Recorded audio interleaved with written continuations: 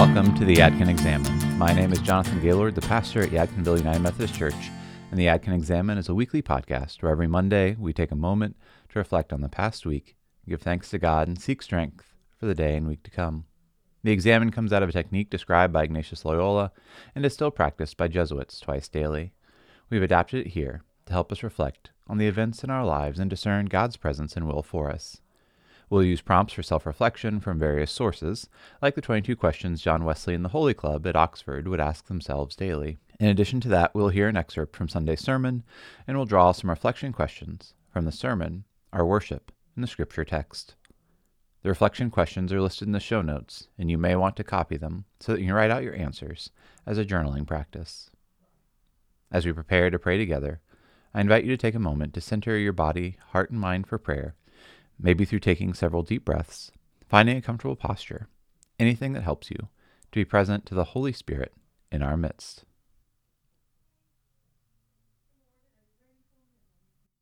Let us now begin with an excerpt from our Sunday, April 16th sermon preached by me, Jonathan Gaylord, from the scripture text, John chapter 9, verses 1 through 12. In a world that has said suffering is normal, in a world that says suffering is deserved, in a world that says suffering is just what it is, our faith tells us that suffering is not part of God's plan, that evil is not part of God's plan. We don't understand why God allows it to exist. And we can theologize, we can sit down, we can think through it, but the reality is we don't know why God allows suffering to exist, but we do know in our faith, in the faith of the cross, that in our suffering, in the evil of this world, we are not alone. That God is with us, that the God who sent his Son to live and teach in this world, who sent his Son into this world to suffer and die on the cross, has come into this world so that we might know hope and redemption.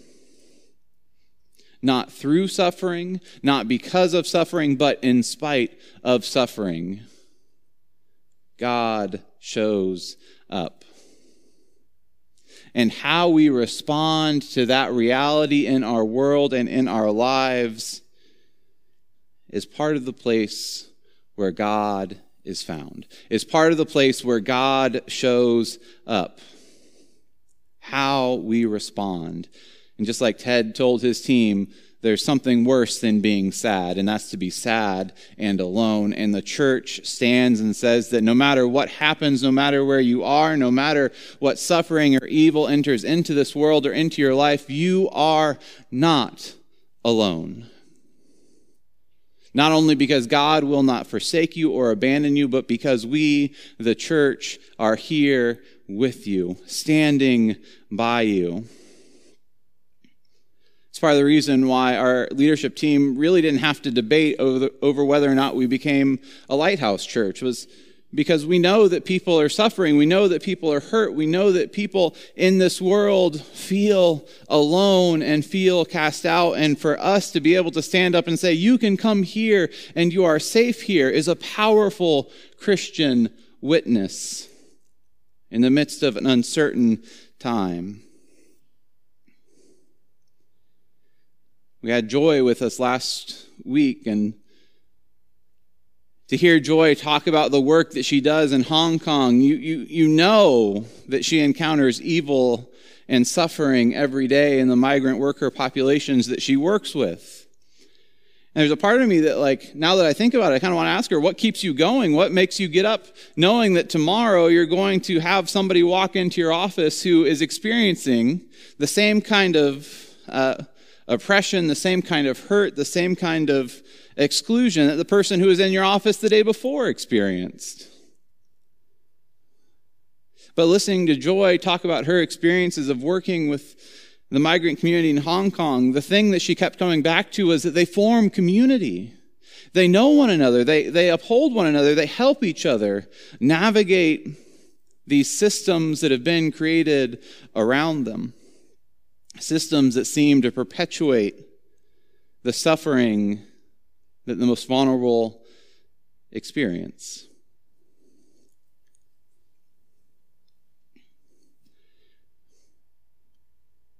When Jesus heals the man in the story, restores his sight,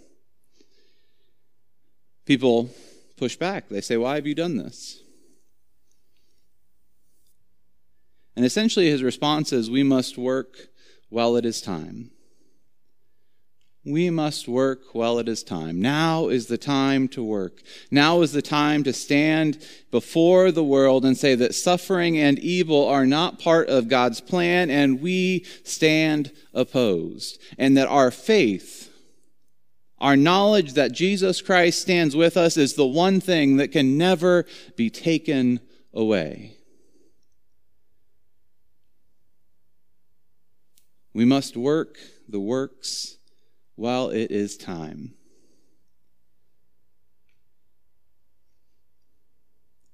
So our question then for us is not why God allows suffering, but what do we do with the suffering that exists in this world? Part of the baptismal vows that each of us have either taken or had taken for us, or the member vows we take in the Methodist Church, includes the question, do you resist evil, injustice, and oppression in whatever forms they present themselves? And so as we ask ourselves why God allows suffering, we also recognize that we don't know. We don't know why God allows suffering. And as the hymn goes, maybe we'll understand it better by and by. But we do know that God is with us. And so we're all called to evaluate and look deep into our own hearts and into our own lives and ask ourselves, am I resisting evil? Am I resisting injustice? Am I resisting oppression in whatever forms they present themselves, whether they are natural disasters, whether they are evil that someone thinks up and imagines and brings into this world? Are we resisting evil, injustice, and oppression in whatever forms they present themselves, wherever they present themselves? And so while we consider that question, why God allows suffering, we also have to ask ourselves, why do we? Why do we allow suffering, knowing that Jesus Christ stands in the midst of that pain? Knowing that Jesus Christ identifies with those who are crucified, with those who are hurting, with those who are lost. We must work the works while it is time. Almighty God, as we set aside this time for prayer before you, we'd ask that your Holy Spirit would be upon us, that you would anoint us with your wisdom, with your vision, and Lord, even with your understanding. Show us where we can grow closer to you. Help us to orient our lives around you. Through the power of your Holy Spirit, be with us now. Prayerfully consider your past week.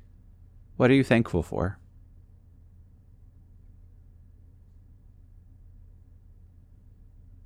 Where has the Holy Spirit moved?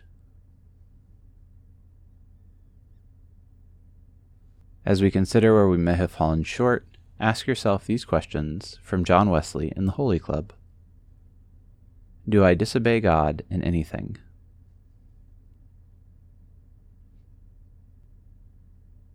Do I insist upon doing something about which my conscience is uneasy?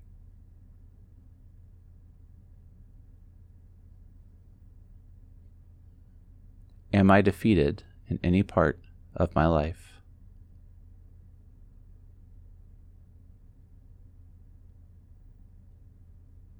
As we look at the week that is to come, ask yourself these questions, John, from our sermon and our scripture text. Is your heart hardened to suffering?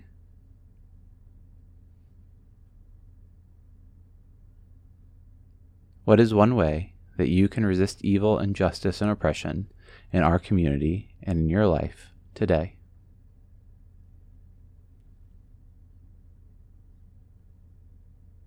Almighty God, thank you for this opportunity that we have to pray together, to seek your guidance and love in our hearts and in our minds.